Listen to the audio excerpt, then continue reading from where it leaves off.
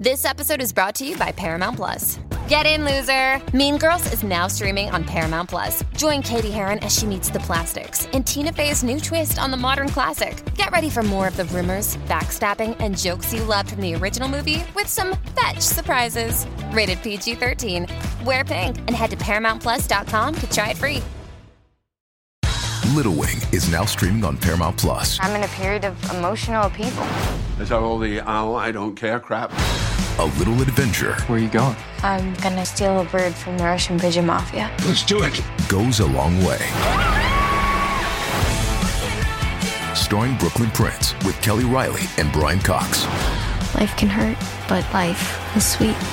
Little Wing, rated PG-13, may be inappropriate for children under 13. Now streaming exclusively on Paramount Plus. Produced by the iLab at WBUR, Boston. Welcome to Kind World. I'm Yasmin Amer. And I'm Andrea Aswahe. So, Yasmin, I don't know about you, but being in quarantine has led me to talk on the phone more than I have in a very, very long time. You are not kidding. Most nights, like during dinner, we just leave our phone on. Like we have dinner with other people, and it's a really, really good way to connect when we can't actually see them. Yeah, my friend Landry and I, we used to go to the movies once a week, and now we are basically watching movies together, but separately in our own apartments. And then afterward, we FaceTime each other and we talk about the movies as if we had just watched it together on the movie screen. I mean, that's just what you have to do. I mean, you just cannot overstate how important technology has been in keeping us connected. But I do think our dependence on this has inevitably caused some people to feel left out. And someone who knows that all too well is 16-year-old Jordan Mittler. Thank you all for joining us today for our next online Zoom class. We have a lot in store for you Every today. Sunday, Jordan teaches a free technology class designed specifically for seniors. It all started back when he was in middle school and his family gave his grandparents a pair of smartphones. He quickly realized they needed just a little bit of help to figure out how to use them. I spent numerous times on the phone with my grandparents and walking them through simple procedures like sending a message and making a phone call and sending an email and downloading an app. But Jordan wanted to go beyond his grandparents. He wanted to help other people of their generation benefit from the tech tools we have right now. So he started teaching a class at a free space in his high school in New York. And the class was pretty popular. But when everything in the city shut down because of COVID-19, Jordan decided to keep teaching, this time online. Today's lesson is going to be revolving around online banking. That is something that we're all in a situation that we need to use currently. I think it's an enormous service that he's providing. I think it's a credit to him. And it's a credit to him that he wants to, not only that he wants to do this, but he wants to do it with people like us, with people like me. That's Rosalind Zuger, one of Jordan's students. Rosalind is originally from Ireland, but she's been in the U.S. for more than 60 years. At 90, she lives alone, but she maintains a pretty active social life. This lockdown's been really tough on her, but the skills she's learned in Jordan's class have helped her feel more comfortable using technology to connect more with family and friends. I think that has made a big difference to my situation being alone here. I'm not lonely at all. And I know I can zoom in to anybody I like at any time. With that, I find that I can get through the days, I get through the weeks. Jordan says his class size has more than doubled since going online. My goal is to be able to spread my classes and expand it in a way that any senior is able to access the classes.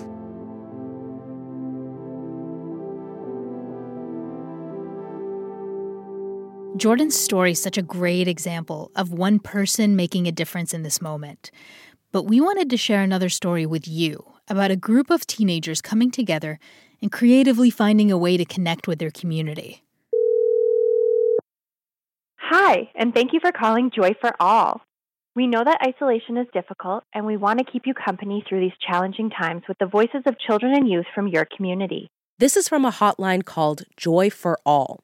It was created by a group of high school students in Calgary, Canada, more than a month ago. Hi, my name is Jerry Lynn. I hope you're staying safe during this time. I'm going to read a story for you today. The Calgary students pre-recorded jokes, short stories, poems, positive messages for the hotline to help people feel connected to the outside world. And they invited other volunteers to do the same. Hi everyone, my name is Amar, and today I have some inspiring quotes and kind messages for you guys. I hope you enjoy them and maybe even spread some of them. When the students started, they were thinking about nursing homes and how hard they've been hit by COVID-19. Some residents haven't been able to receive visitors. Some can't even go outside.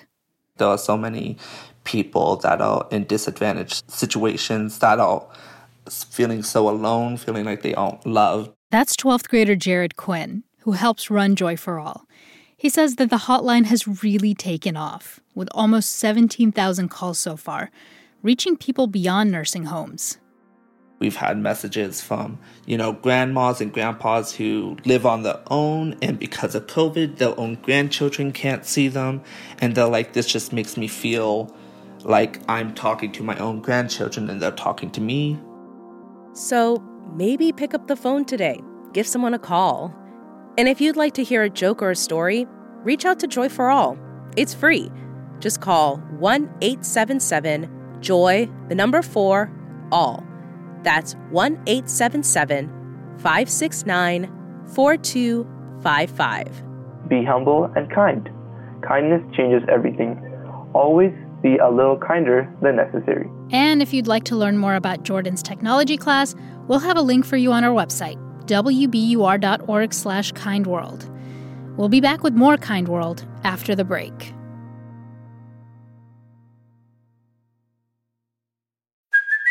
Hey, it's Kaylee Cuoco for Priceline. Ready to go to your happy place for a happy price? Well, why didn't you say so? Just download the Priceline app right now and save up to 60% on hotels. So whether it's Cousin Kevin's Kazoo Concert in Kansas City, go Kevin, or Becky's Bachelorette Bash in Bermuda, you never have to miss a trip ever again. So download the Priceline app today. Your savings are waiting. Go to your happy place for a happy price. Go to your happy price, Priceline. The world's clean energy future relies on ancient elements still in the ground. Without mining, there will not be a clean energy transition. But pulling them out of the ground comes at an environmental and human cost. Mining is intrusive, but the results are the building blocks for products that we use every single day. I'm Meghna Chakrabarty. Join me on Point for Elements of Energy, Mining for a Green Future. 5 special episodes. Listen and follow On Point wherever you get your podcasts.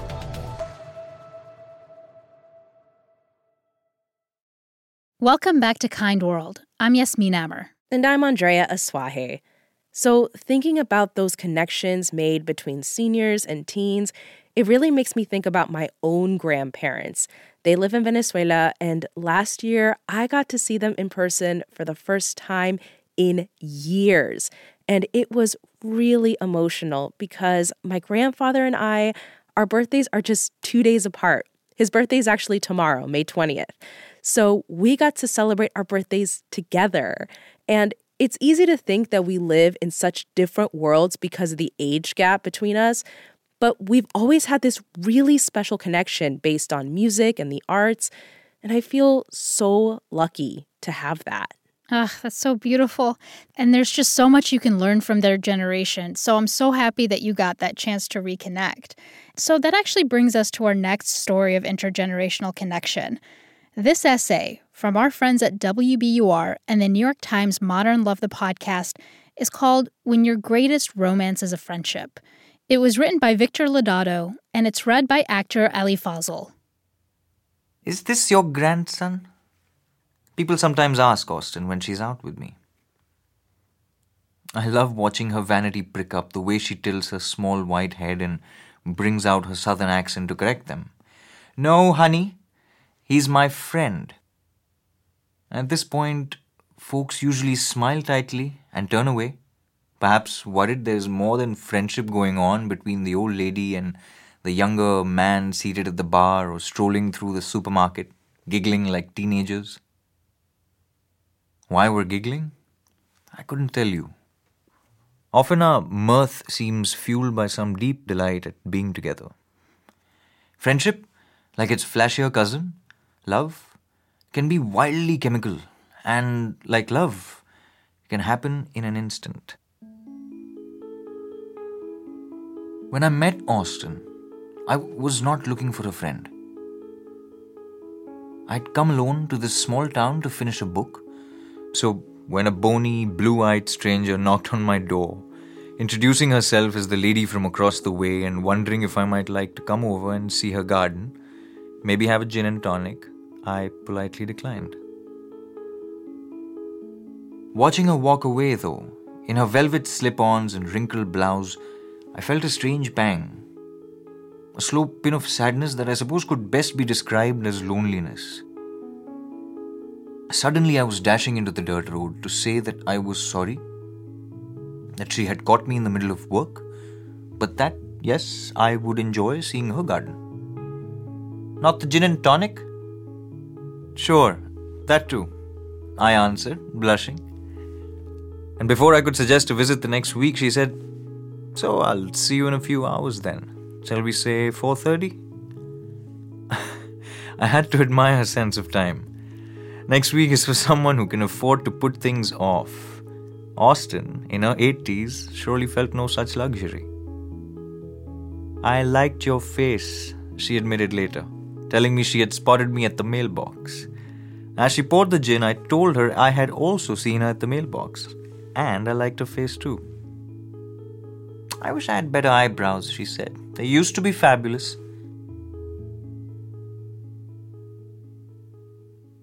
Her garden was astounding, like something dreamed rather than planted. A Mad Hatter Gothic in which a lawless grace prevailed. At dusk, the deer arrived, nibbling the crab apple blossoms. We had been talking for hours, slightly tipsy, and then we were in the kitchen cooking dinner. A retired psychologist, Austin had travelled extensively, spoke terrible Spanish and worse French, and was a painter now. She had had 2 husbands, the second of whom died in this house, in a small bed in the living room.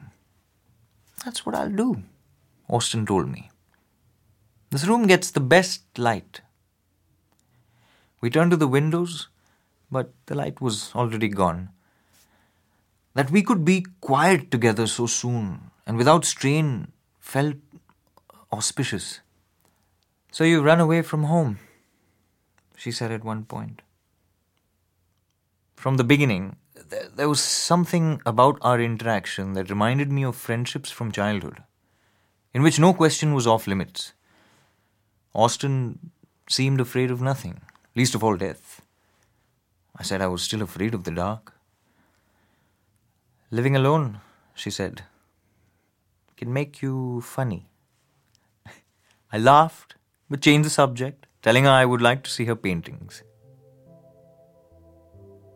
Later, crossing the road back to my sublet, I wondered what I was doing.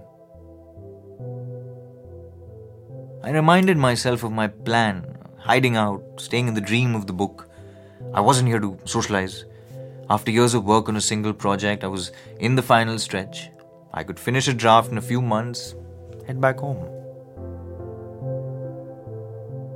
Besides, if I wanted a friend during my retreat, I would find someone my age to throw back beers with. Gin and tonics with an old lady in her garden, that wasn't in the plan. But there I was the next weekend, having dinner with her. And then it was every weekend. Sometimes we went out to a restaurant or hiked in the mountains. Austin's older friends seemed confused. "Is he helping you with the computer?" one asked. When I first started talking about Austin to my own out-of-town friends, they assumed I'd found a new boyfriend. Austin's a woman, I would say. Besides, she's in her 80s, she's just a pal. Even as they replied, "That's cool," I could almost hear them thinking, must be slim pickings out there. What was confusing, I guess, was not that two people of such different ages had become friends, but that we had essentially become best friends. Others saw our devotion as either strange or quaint, like one of those unlikely animal friendships, a monkey and a pigeon, perhaps. If we made no sense from the outside, it didn't matter. We were mostly looking at each other. One night, Austen chatted about her life as a middle-aged wife in academia. I completely missed out on the wildness of the 60s, she said. I told her I had missed out too. You weren't born yet, she said. Or hardly. Often we cooked together, as we had that first night after which she would show me whatever painting she was working on. At her request, I also started reading to her from my book in progress. We gave each other feedback. Our work improved. When my 6-month lease was up, I renewed it. The novel wasn't finished. Plus, I couldn't imagine a better neighbor. Before I knew it, 3 years had passed. I was writing 7 days a week and spending most evenings with Austen. She had spells of vertigo now, and when we walked together, she held my arm. Often she couldn't find the right word for something. When she wanted to keep away visitors so she could paint, she hung a sign on her studio door, "Do not destroy." Soon the headaches came, and more jumbled language. "I need to screw my calls," she said, meaning she needed to screen them. We laughed, then sobered. Tests were scheduled. Now she's 8 months into what the doctors say is a quick, ravaging illness deep in her brain. They say there is no stopping it. A year more if she's lucky. Even as I refuse to believe this, I prepare for it. How? By keeping my promise to her. A few months before her diagnosis, Austen had attended a wedding. She showed me a copy of the vows, which had been distributed at the ceremony, a detailed list. I read it carefully, at Austen's request. We were sitting in a car, waiting for our favorite Thai restaurant to open. "I never had anything like that with the men in my life," she said, pointing to the vows. "We loved each other, but we didn't have that." She was crying now. Something she rarely did. I took her hand and said, "Well, you have it with me. Everything but the sex." At which point, the monkey kissed the pigeon. That night, I had an odd realization. Some of the greatest romances of my life have been friendships. And these friendships have been, in many ways, more mysterious than erotic love. More subtle, less selfish, more attuned to kindness. Of course, Austen was going to die long before I did. That's not what this is about. This, I have come to understand, is a love story. Austen continued to paint for several months more. Fractured, psychedelic self-portraits in scorching colors. Her best work. Lately, though, she is tired and hardly leaves the couch. I sit with her at the opposite end, our legs intertwined. "Read to me," she says. When I tell her the book is finished, she tells me to read her something new. But whenever I do, she promptly falls asleep. I don't leave, though. I stare out the window. Austen was right. This room does get the best light.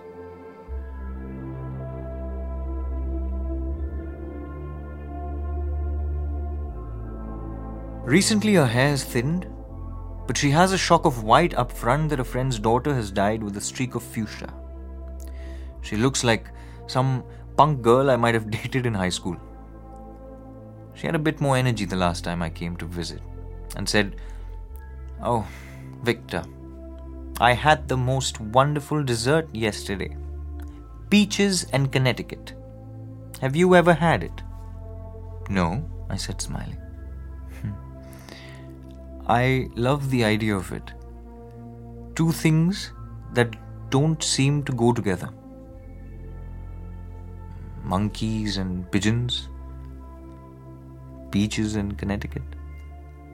Unlikely, yes, but delicious beyond measure.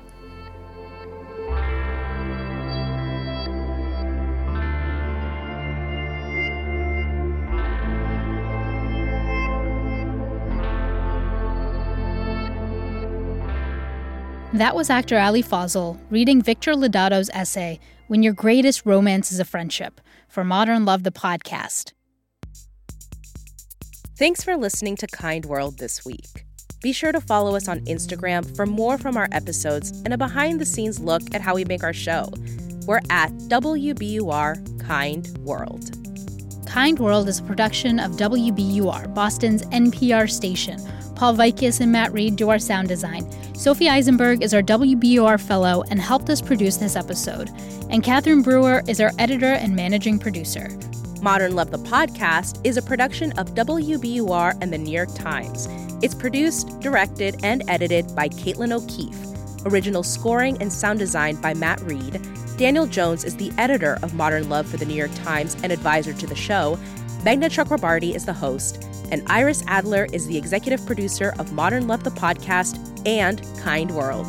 I'm reporter and producer Andrea Asuaje.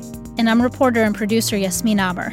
We'll be back with a full episode of Kind World on Tuesday. But on Friday, you'll get our weekly moment of kindness in your podcast feed.